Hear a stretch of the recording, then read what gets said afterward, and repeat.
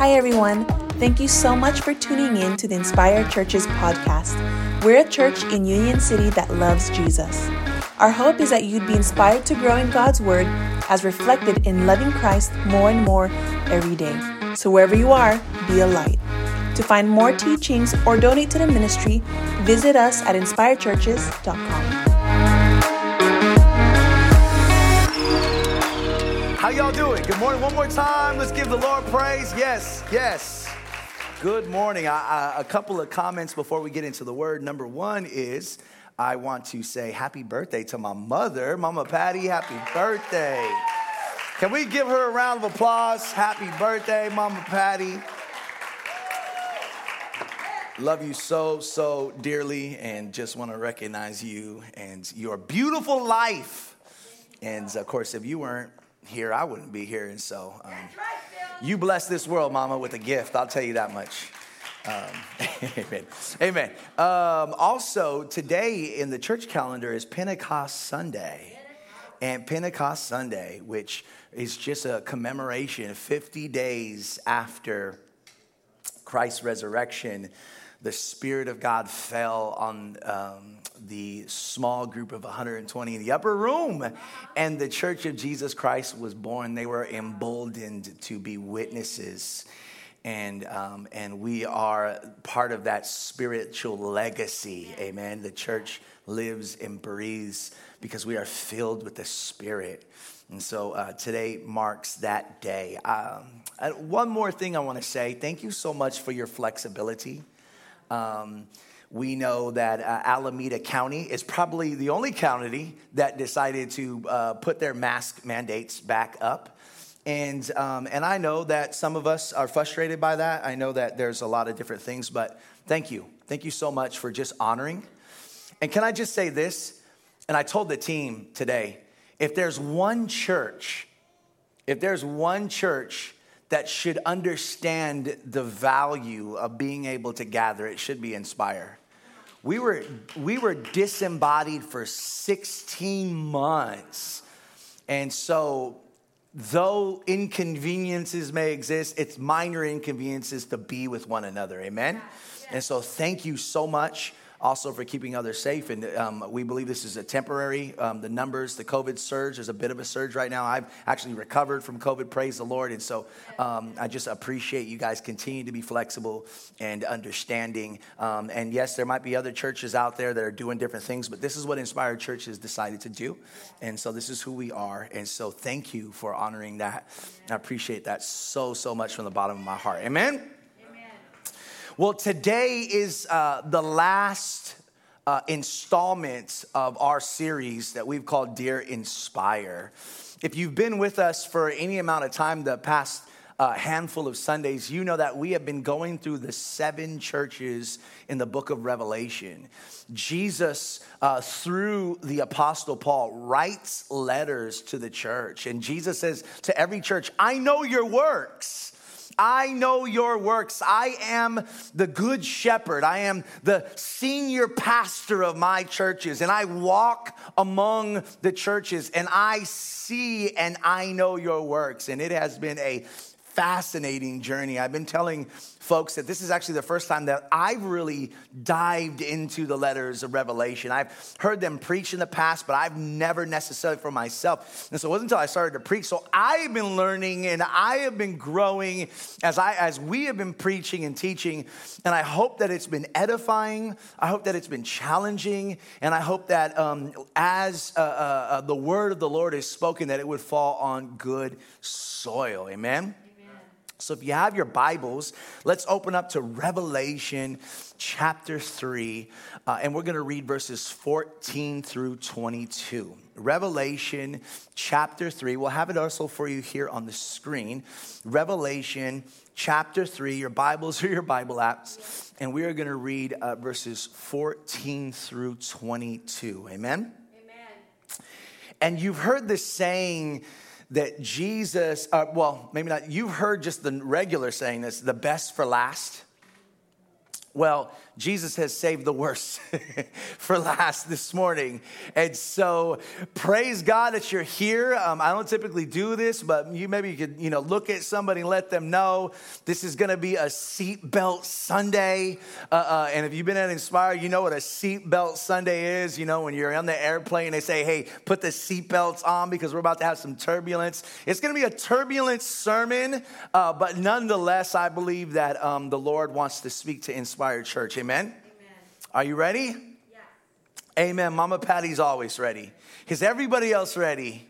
Amen. Thank you so much. Revelation chapter 3, verse 14 through 22. And the word of the Lord reads like this. And to the angel of the church of Laodicea write, the words of the Amen, the faithful and true witness, the beginning of God's creation. I know your works. You are neither cold nor hot. Would that you were either hot or cold. So because you are lukewarm and neither hot nor cold, I will spit you out of my mouth. For you say, I am rich, I have prospered, and I need nothing, not realizing that you are wretched, pitiable, poor, blind, and naked. Wow.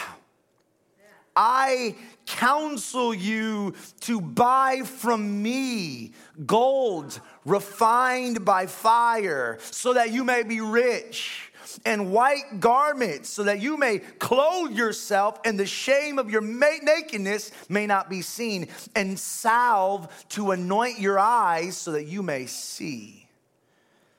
Those whom I love, I reprove and discipline.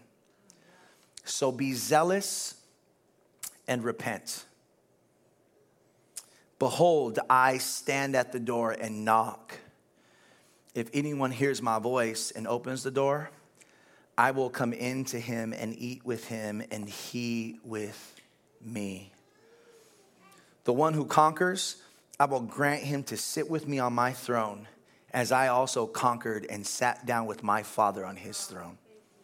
He who has an ear, let him hear what the Spirit says to the churches. Isn't that fascinating? After every letter written to each individual church, it usually finishes with the calling, let him who has an ear hear what the Spirit is saying to the churches. You know what that kind of reveals to me? It reveals to me that these letters are going to be read, and some people are going to respond, and some people will not. And so this morning, as I preach through this text, let him who has an ear hear. Amen? Yes. Can I challenge you, stay off the phone maybe? Those Instagram updates, can I challenge you to be engaged today, those that are in this room? You made it here this morning, right? Like you came all this way, you woke up to be here. And for some of us, I have a fear that church has become obligatory. It's the routine of your life. And routines are good. Rhythms of life are beautiful. This is a rhythm of life, but sometimes rhythms can become mindless. Sometimes you can find yourself going to church. You can find yourself living in the routine mechanically like a robot, walking out unedified. Let him who has an ear hear this morning. Amen? You're here. Amen? You're here this morning, and so I pray that you would hear the word of the Lord.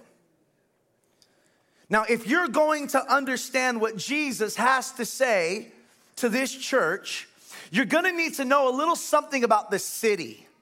And in fact, if you've read or been here and you've listened to these letters, typically Jesus says things, and what he says, he connects with the city. And so really this church in particular, everything that Jesus said has some sort of connection with what is going on in Laodicea.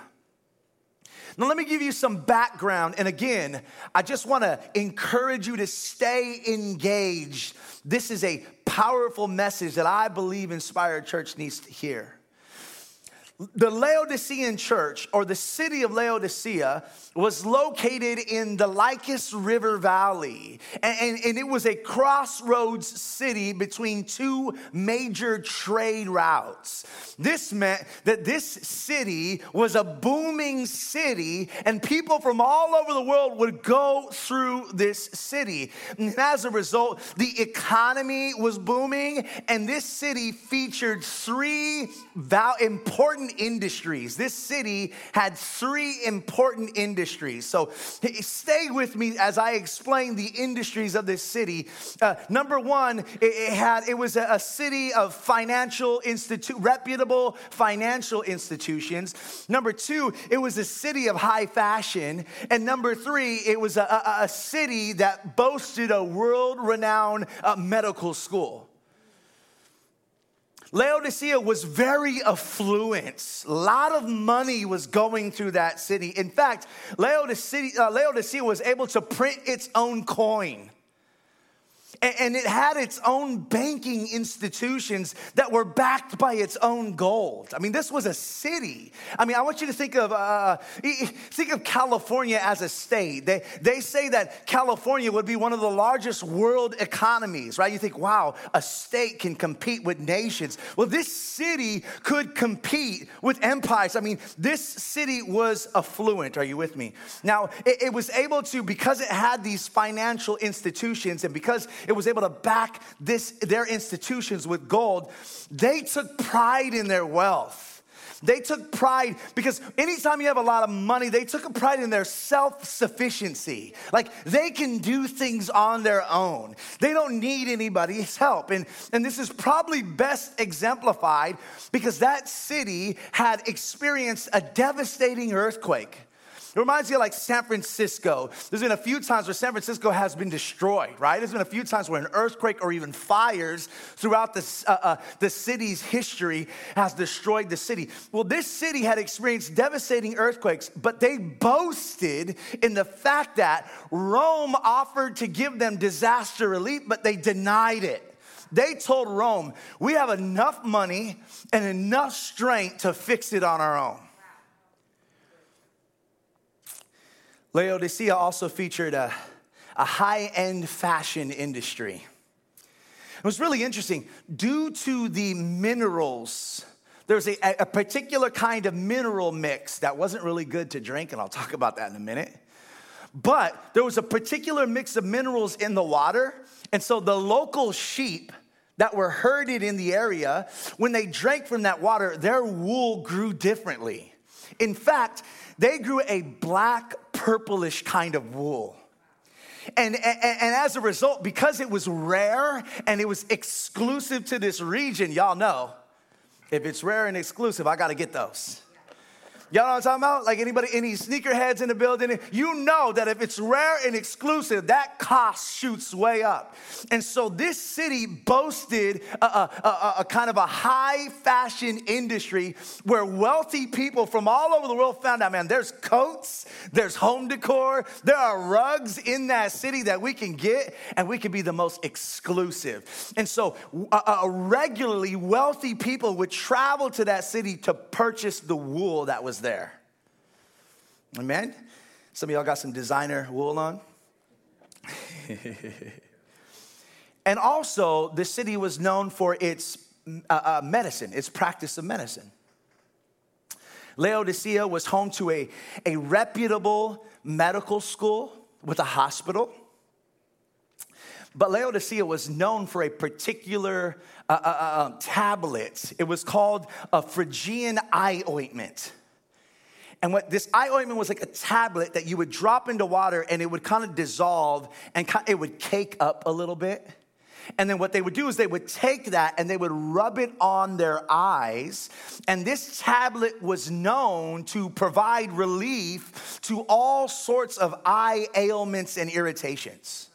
Isn't that interesting? So they were known for their financial institutions. They were known for their high fashion, and they were known for their medicine, in particular, their medication that was able to heal eye ailments. Yet, of all of the city's prestige, it had one stain on its resume. the water was putrid. The water was disgusting. See, Laodicea in the valley had little access to clean water sources. So they had to build an elaborate aqueduct system. And they piped in water from other places. Are you guys with me? And so there were two places in particular that they piped in water. 7 miles to the north was Aeropolis. Now, Aeropolis was interesting. Aeropolis was known for its natural hot springs. In fact, Aeropolis featured these natural springs that would bubble up with water. In fact, people from around the world would go to Aeropolis, almost like a spa retreat. And they would go for healing and relaxation as they entered into these warm waters. 11 miles to the south was Colossae. Colossae was the opposite of Aeropolis. Colossae featured fresh, cool mountain spring water. And so Laodicea, for all that they had to pipe in water from the outside because they had minimal resources. But here's the problem. When the water was piped in, because of the distance it had to travel, the bubbling hot water would turn lukewarm. And the cold mountain spring water would turn lukewarm. Not only that, but because it had to travel through these ancient aqueduct systems, the mineral mixes combined with the bacteria residue from the pipes would create a terrible taste. Are you with me? And so the problem was, by the time the hot waters or the cool waters reached Laodicea, they had become bland, stagnant, and lukewarm. Add to that the mineral buildup and bacteria residue. And not only was it lukewarm, but it was disgusting. And this was how Jesus described the Laodicean church. Much like the Laodicean water, the church was tepid and disgusting. Are you here? Yeah. Let him who has the ear hear. Thank you, Jesus.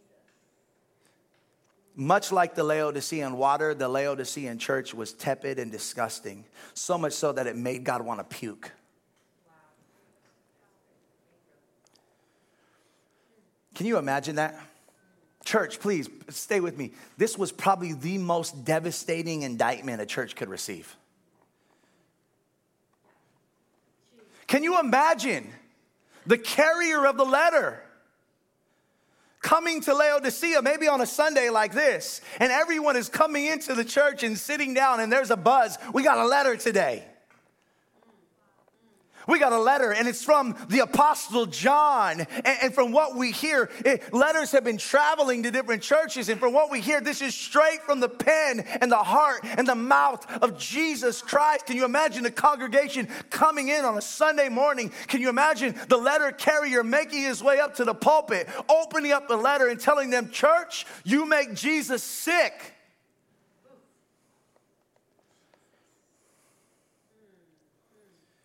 Can you imagine what it would feel like if Jesus stood in front of Inspire Church and said, dear Inspire Church, you nauseate me. Because none of us in this room would ever want our Savior to make such a condemnation against us in our church. It's really critical we learn from Laodicea. Would you agree? So what did Jesus mean by lukewarm? What does that mean? 4 qualities that I have been able to pick up from the text. There's not a lot said about Laodicea outside of these scriptures. We know they're lukewarm. We know that God spits them out, and we don't know much about what's given here. And so I'm going to try to extract 4 qualities from this text to describe what it means to be a lukewarm believer or a lukewarm church. Are you with me? I'm going to give you these 4 qualities up front right now. You could just write them down if you want. But number 1, we see self-dependency. This was a church that was self-dependent. Number 2, we see self-deception. Number 3, we see self-centeredness. And finally, good for nothing. Y'all see that? Y'all see the progression? Self-dependent, self-deception, self-centered, good for nothing. Let's exegete the text for a moment. I want you guys to look with me at let's look closer at verses 15 and 16 together. What do we mean by good for nothing? Jesus says this, are you ready? I wish that you were either hot or what? Cold. But because you are lukewarm, you see this? I will spit you out of my mouth. It's really important. We should probably identify what this is. Because you are lukewarm, I will spit you out of my mouth. Now, I got to clarify this because if you're anything like me, you might have heard this preached before. And when you've heard this preached, you might have heard maybe some preachers, and again, nothing against them, but I believe they got it wrong. You might have heard some people say that Jesus was kind of wishing that they were either all in or all out. Y'all see that? Like I've heard some people say, okay, well, Jesus says, I wish you were hot or you're cold, but you're lukewarm. In other words, like, I wish that you were either on fire for me, like sold out, fully devoted, or I wish you were an atheist. I want you to know Jesus would never wish that. Y'all hear me? Like he would never say, hey, I wish you didn't follow me. That's not what he's saying. You have to understand the context of Laodicea. I'm dropping everything over here. I'll put that right back there. When he was saying, I wish that you were hot or cold, you want to know what he was saying? He's saying, I wish that you were either like the hot, bubbling up natural springs of Hierapolis. Y'all with me? I wish that you were relaxing and soothing, or that you were cold and thirst quenching, but you're neither. Y'all with me? So he's not saying, I wish you were all in or all out. He's saying, I wish you were good for something. I wish you would provide healing, or I wish you would provide a quenching of thirst, but you are neither.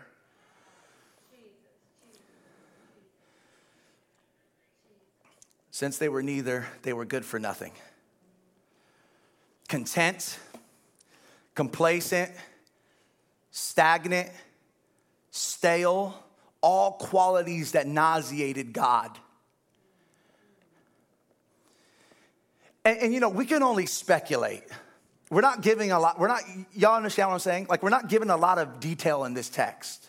We can only speculate how that might have looked. What did it mean to be complacent? What did it mean to be stagnant? How does that play out practically? What does it mean for a church to be lukewarm? Or what does it mean for a follower of Christ to be lukewarm and in danger of nauseating God? Can we speculate a little bit? Maybe affluence. Y'all know what affluence is? Maybe affluence had made them stingy givers and greedy spenders.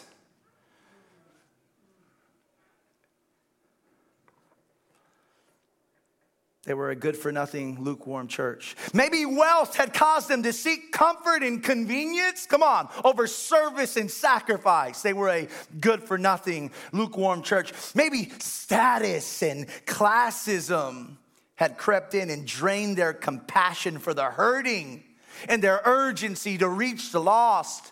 They were a good-for-nothing, lukewarm church. Maybe they heard the word but didn't do the word. Maybe they sang songs but didn't live songs. Maybe they had small groups but everybody was fake, accountability partners, but nobody changed.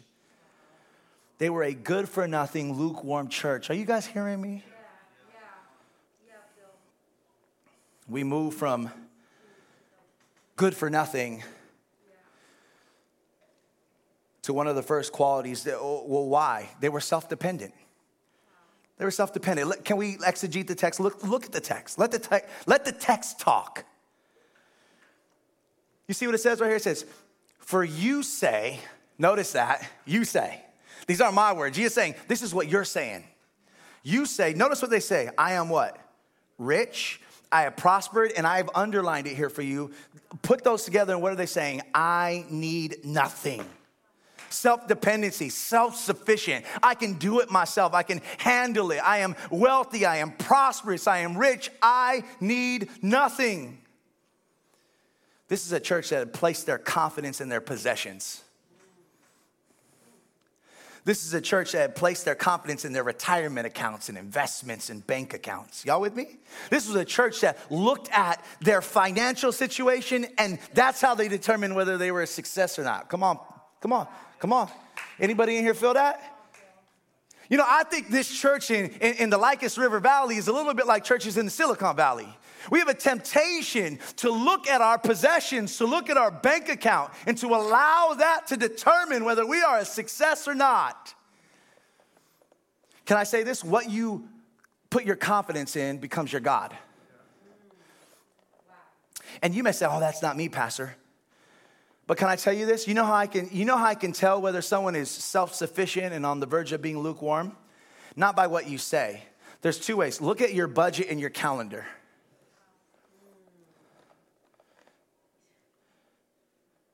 You want to know what your confidence and trust is?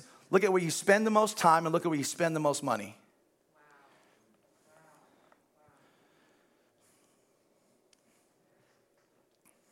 Same thing for a church. A church can say, oh, we're all about winning the lost. We're missional, Pastor. The pastor can declare, hey, this is who we are. Look at the church's budget. Look at the church's calendar. You with me? Told y'all to wear seatbelts.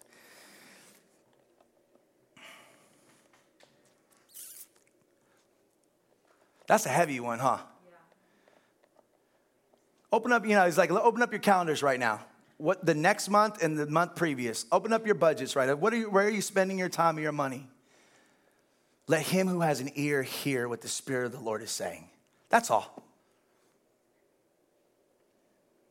What we depend upon becomes our God. Amen?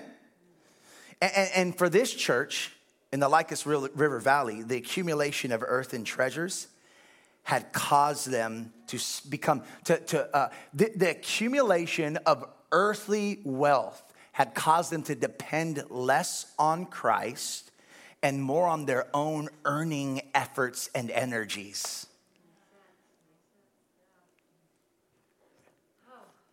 I'm speculating, but this is what the text has given us. Notice he says, I am rich. So they have confidence in their wealth. I have prospered. They have confidence in their possessions. I need nothing. And so I'm just extracting what I believe would contextualize not just the Lycus River Valley, but Silicon Valley. Yeah. You want to know what's really interesting? As I was reading through different commentators on this and commentaries and other thought leaders and theologians. You know what's really fascinating? Many of them remarked that because of our country's wealth, many of them suggest that the churches in America are most tempted to look like Laodicea. And some of you in here probably roll your eyes because you're like, oh, no, I'm poor. You don't know me, Pastor. But we have no right to say that. Even the poorest person in this room you're in the richest 1% in the entire world. Your apartment complex, right? That might seem shady to you, right? The lights maybe don't work sometimes. The air conditioning isn't always on because you can't spend it. Even that place that you think, man, I don't have a lot. I don't have a car. I want you to know that your quote unquote basic lifestyle, you are part of the 1% in the entire, you are one of the wealthiest generations to ever walk the face of this planet. Now, I don't mean to trivialize some of us that are here struggling. I get that. But I'm just trying to say, commentators suggest that if there's any churches in any generation that's going to be tempted to look like Laodicea, it's the churches that are in America. Add to that, we don't just live in America, but we live in the wealthiest part of America. California, in particular, the Bay Area, in particular, Silicon Valley, is one of the wealthiest places in the entire world. And I read a stat, and I should look it up in order to quote it. You can ask me later. But I read a stat that in the Bay Area, in the Silicon Valley, is one of the richest places in the world, and we are the least philanthropic. They said people in the Bay make the most and give the least. That a trip? You can see why I came fired up today, because we are a church in this place. And as a pastor reading this, I'm like, God forbid Jesus would stand up and say, Inspire Church. I'm nauseated. Some of y'all, man, I'm going to look for another church next week. I just, with everything inside of me, I would be crushed to be the pastor sitting in the front row as the messenger walked up and opened this letter. Amen? Yeah. Materially wealthy, yet spiritually bankrupt.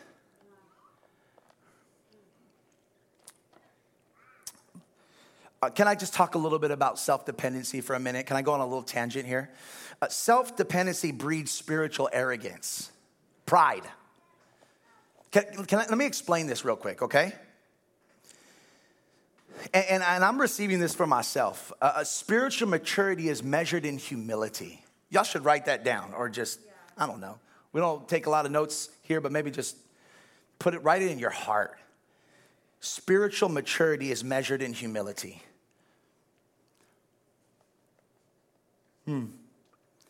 The longer you're in Christ, the more aware you should become of your poverty. The longer you're in Christ, the more aware you should become of your spiritual poverty and absolute dependency on Him. Let me ask you a question. If you didn't hear anything else, let me hear this. Ready? Are you ready for this? Here's the question. Are you more desperate for Jesus today than when you first believed? If I'm being honest, can I just, I don't know.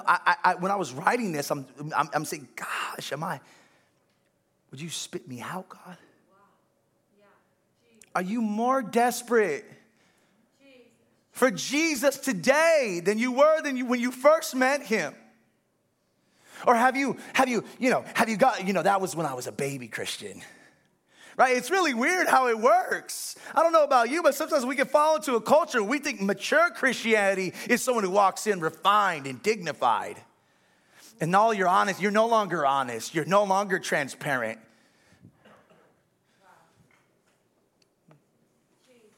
Y'all with me? Yeah. Spiritual maturity should be marked by more passion, not less. More repentance, not less. More honesty, confession, accountability, generosity, community. More, not less.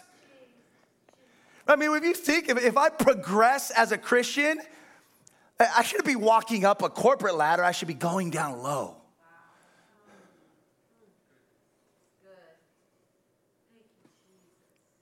Yet, in Laodicea, the opposite was true.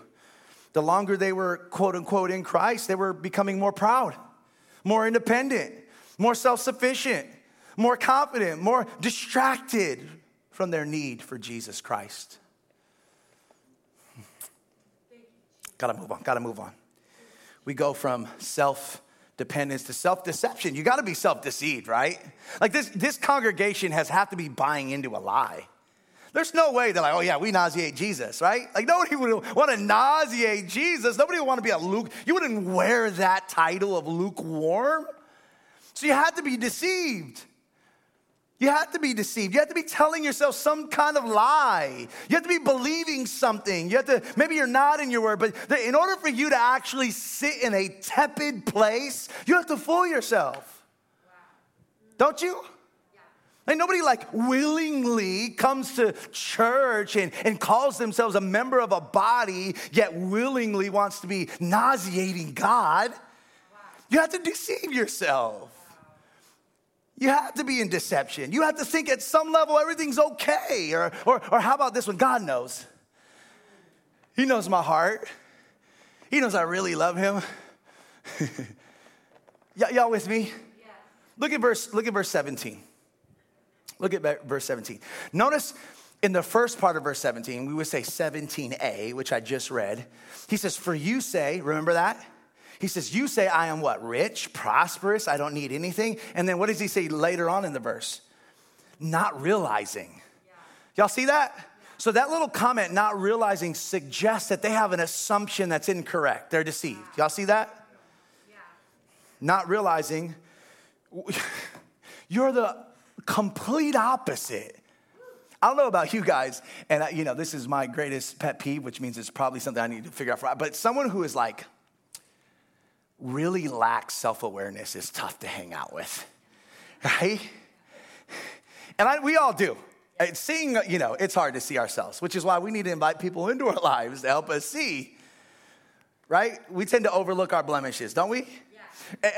Maybe I'm the only one, but don't we tend to punish people hardcore and then for the same thing that we mess up in, but give ourselves a ton of grace? Self-awareness. This church has no self-awareness. I mean, notice the Grand Canyon width between who they think they are versus who Jesus says they are.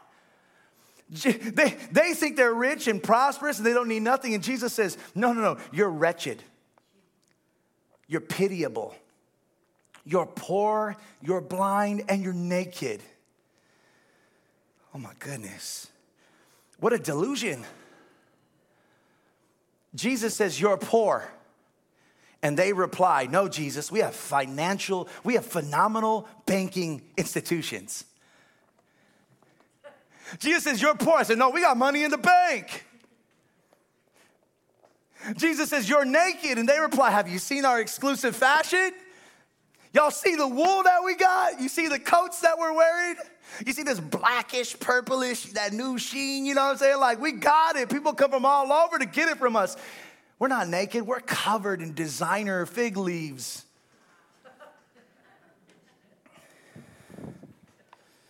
Jesus says, you're blind. And they reply, we can see just fine. In fact, if there was a problem, we got a medical school with ointment that heals all kinds of eye ailments. Jesus, you're tripping. That must be the wrong letter. Can you imagine that? The minute they're reading, it's like, oh, that's not us.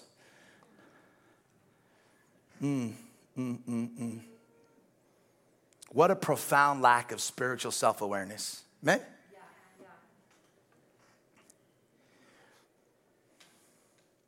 It saddens me. It really does to know that there are some listening right now who will walk away from this message unfazed, unmoved, and lukewarm. Right? It really, as a pastor, it saddens me to know that there are going to be some who are listening. And you might be in this room listening, or you might be listening online, or you might be listening to the podcast several days later because you didn't make this service. No judgment. But it saddens me that there might be people who are going to listen to this message and walk away unmoved, unfazed, and lukewarm. That's how deep deception is. Can I talk about self-deception for a minute? Listen, it excuses apathy.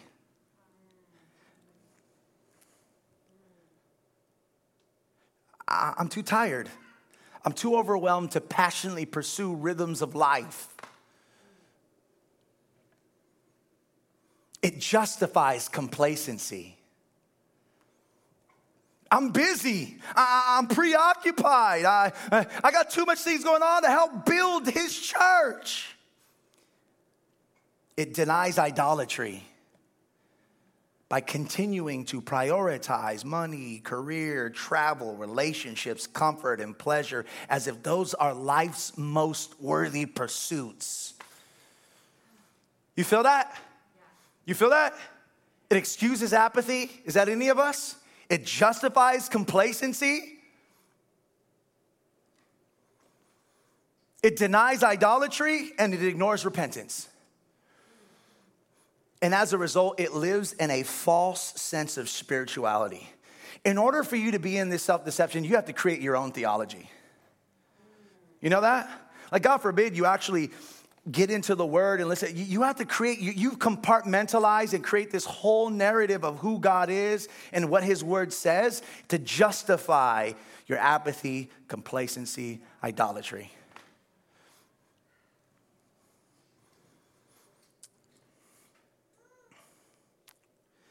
My prayer for anyone who is lukewarm is that the scales would fall out of your eyes and that you be able to clearly see that you are not okay and that you are in desperate need of the Spirit's warming up or cooling down just as long as you don't stay tepid and lukewarm. shake me. And finally, self-centered. It's kind of maybe the epitome of all of this: self-dependency, self-sufficiency, self-deception. Self-centered is really the title of this church, the self-centered church. And maybe lukewarm means self-centered. Can I show you something? I want to make sure you know that I'm not just like stretching this. I want you to see what I mean by self-centered. If we go down just a few verses to verse 20. Now, a lot of us, again, have been raised to think that this is an evangelistic, behold, I stand at the door and knock, right? And don't get me wrong, it's a beautiful text, and he does, but this isn't specifically being used for evangelism. I want you to see, Jesus says this. He says, behold, I stand at the door and knock. If anyone hears my voice and opens the door, I will come into him, eat with him, and he with me. Notice where Christ is. In order to be standing at the door and knocking, it means that he's on the outside looking in. Notice who Christ is speaking to, his church. Yeah. Wow. Can you imagine coming home to your house? A house that you paid for. A house that you worked for. A house that you sacrificed for, your house, your property, your place, to find out there were others inside, maybe even your own children that you provided that house for, who had locked you out and refused to let you in. Jesus saying, behold, I stand at the door. And actually the Greek here, the English is really nice. The Greek is he's pounding. This is a church. Jesus is not even in the building.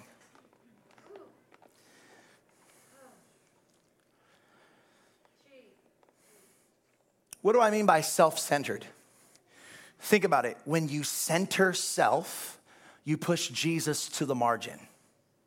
Y'all get that? Yeah. Think of the word self-centered. That means I, me, and my, what I want, my priorities, my desires, is the primary thing that I satisfy. And when I center self, I take Christ, who is supposed to be at the center, and I push him what? Out.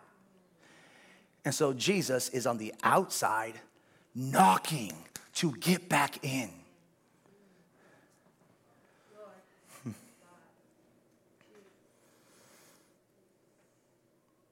You can tell when a church has become lukewarm simply by the way they preach the word. For those of you in here, maybe Inspired Church is not your home church, or at some point you might leave this church, or you might look for other churches. You can tell a church is lukewarm. Just listen to the sermons. Listen to the preaching. Christ is no longer the central figure of the sermon. He merely plays a supporting role as you are made the hero and the star of the story. Lukewarm churches preach lukewarm sermons that are all about you. And the gospel, the good news of Christ dying to save sinners, is exchanged for 20-minute TED Talks. I got a timer right here. And it's kind of a joke. Well, Pastor Phil preaches, he preaches long. And I get it, and I'm not trying to keep you here all day, but man, where is our appetite for the word?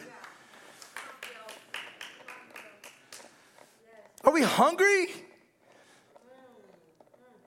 And is your rhythm of the scriptures during the week healthy? Because if it's not, then man, you should be here all day. It's the only time you eat.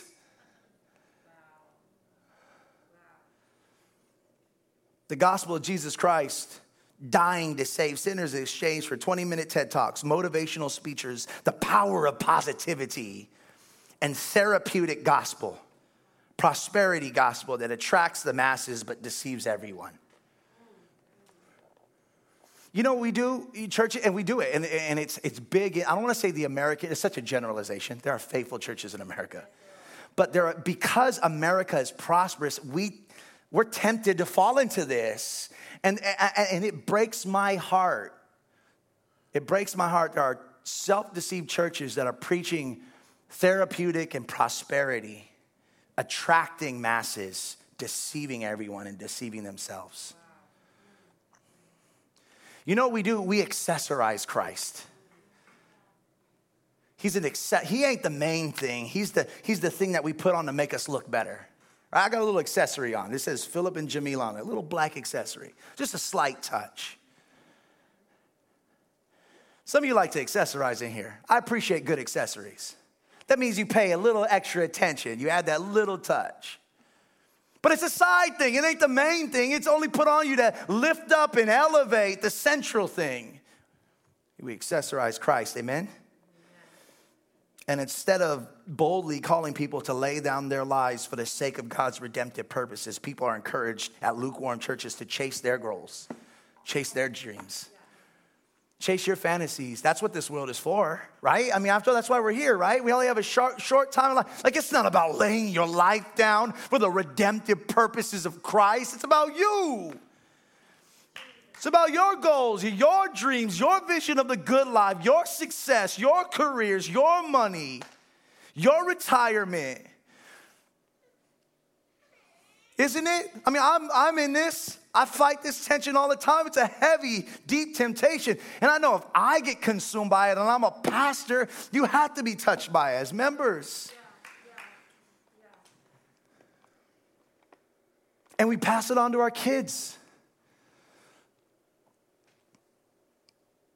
Budgets, calendars, priority. Amen? Amen. It stings.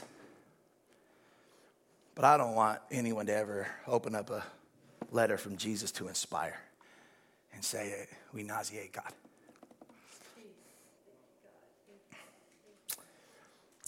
Something fascinating for us Bible nerds in the building. I don't know if there are any in here. I am.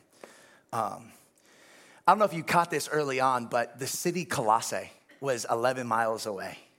There's the ones that had cool mountain spring water. Colossae, you might have heard that name before because the Apostle Paul wrote a letter to the Colossians, to the church in Colossus. And if you remember, he writes this letter, and in this letter, he specifically tells them in the letter to the Colossians, he says, oh, share this letter with the Laodiceans too. So here we have Revelation. Jesus is writing to the Laodicean church. So we only get a little bit, but then we can go back and realize, oh wait, Paul wrote to the Colossians, which were 11 miles away, and also said in his letter, read this to the Laodiceans too. So we can go to the Colossians, read that letter, and find out maybe a little something about the Laodicean church. Are you with me?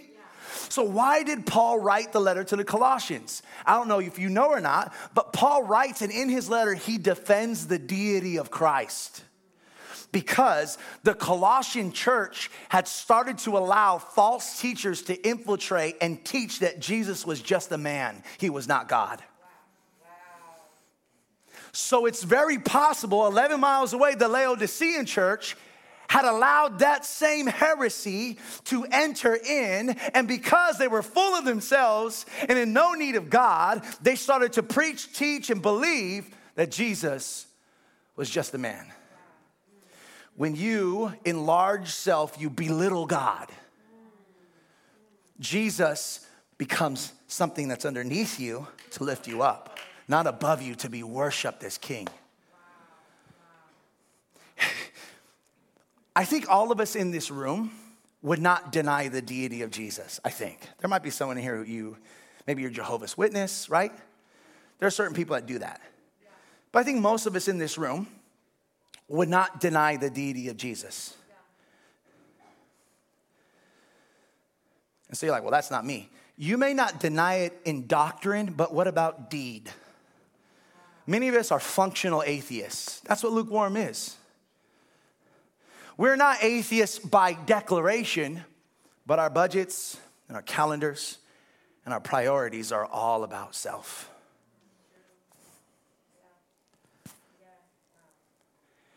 Sometimes, like, you know what, God, I don't know if I thank God for being born in America.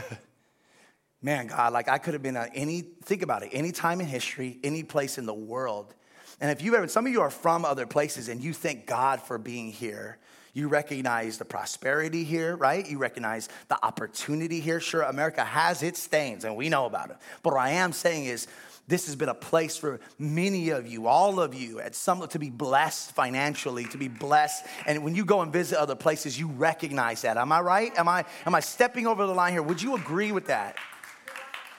And I thank God for that. But at the end of the day, I also think, man, I wonder if the self-deception and self-centeredness, because of my wealthy reality, because of my affluence here in America, has caused me to become more lukewarm than I know. Wow. And I wonder if I was born in a place, in a space that had nothing, and I only had Jesus. I wonder how much that would change my passion and my desperation, my priority, my calendar, my schedule. Y'all hear me? I do not want to be a legalistic, religious, manipulating pastor, but I do want the word. And if we believe this to be true, and we believe that there's a God in heaven, there's a Christ who died for us, and that there's really eternity, we really have to look at how we're living.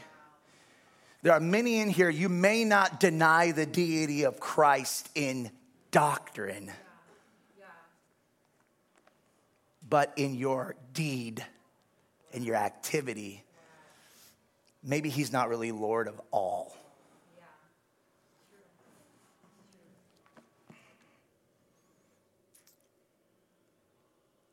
Amen. We're going to finish. Invite team to come up. What does Jesus say to this lukewarm church? You know what's really interesting? Did you guys catch this? He says, I counsel you to buy from me. Those are really weird words. Like Jesus, he commands. Jesus doesn't, you guys probably, I would advise you. Isn't that weird for Jesus to say, I counsel you? Like, I'm used to just saying, repent, move away, grow this way, get holy, follow me, whatever. But Jesus, I counsel you or I advise you. Fascinating. And then he says, buy from me, which really weird because Jesus died and gave things to you for free. Yeah. So he's using their language, right? To this church that is so full, to this capitalistic church, you know what I mean? To this church in a world where the economy is booming and we're buying and selling and bartering and talking that language. Jesus says, I advise you. Almost like Jesus becomes a spiritual financial advisor. He says, I counsel you to buy from me. And he says three things. He says, I counsel to buy from me. He says, gold refined in fire. He says, ointment for your eyes. Y'all remember? You think this church knew exactly what he was saying? And he says, white garments to clothe your nakedness. Notice he said white garments. Ointments for your eyes. You know, you can't repent of what you can't see. Amen? You know, James tells us the word of God is like a mirror. And the law of God is good. And as we read or as it's proclaimed and declared, it may hurt, it may sting, but a mirror is raised up and all of a sudden we're able to see all of our imperfections. I counsel you to buy ointment for your eyes. You are blind. You are blind and you cannot repent of what you cannot see.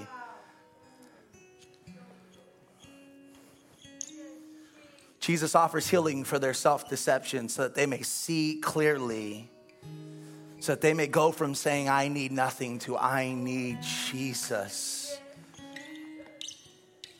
He says, I counsel you to buy white garments for their nakedness. To a fashionable community, right? Dressed in dark coats. Jesus offers to cover the shame of their sin with robes of righteousness that have been dipped in his blood.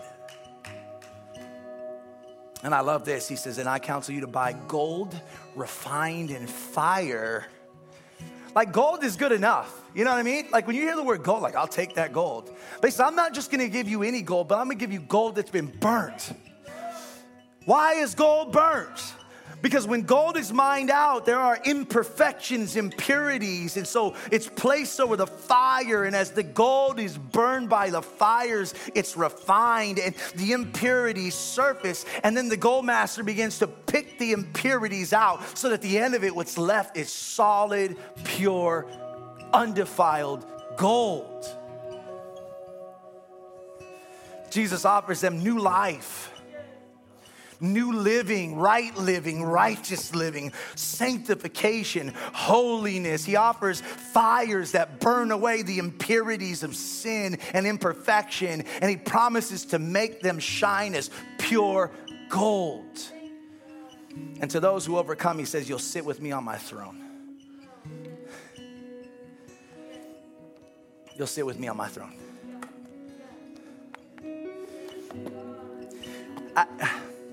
And I'm finished. How did Jesus gain the throne? Think about this. How was he exalted in Scripture? Well, first of all, he's God from the beginning. But he left. He emptied himself and came down and took on flesh. Humbled himself, Philippians 2. And what does Philippians 2 tell us? Because he humbled himself to death, God what? Exalted him. That at the name of Jesus, every tongue will confess, every knee will bow, that he is king, that he is Lord. Christ gained the throne by humbling himself to death. And he says, and to those who conquer and to overcome, the throne that I gained through death and humility, you share with me. To a church with everything but had nothing. Remember 2 weeks ago, there was a church with nothing but had everything. To the church with everything but had nothing, Jesus invites them to buy from him ointment for your blind eyes, gold refined in fire, and white garments, the robes of righteousness dipped in the blood of Jesus. That's the invitation. To buy, to barter with our Savior. Can you just take a moment to respond in your heart? We're going to sing gently. We're going to pray, but could you, just for one last moment, allow this word to pierce what needs to be pierced for the honor and glory of Jesus? Amen? Let's take a moment. Make an altar with your Savior right where you're at. And let's respond to him.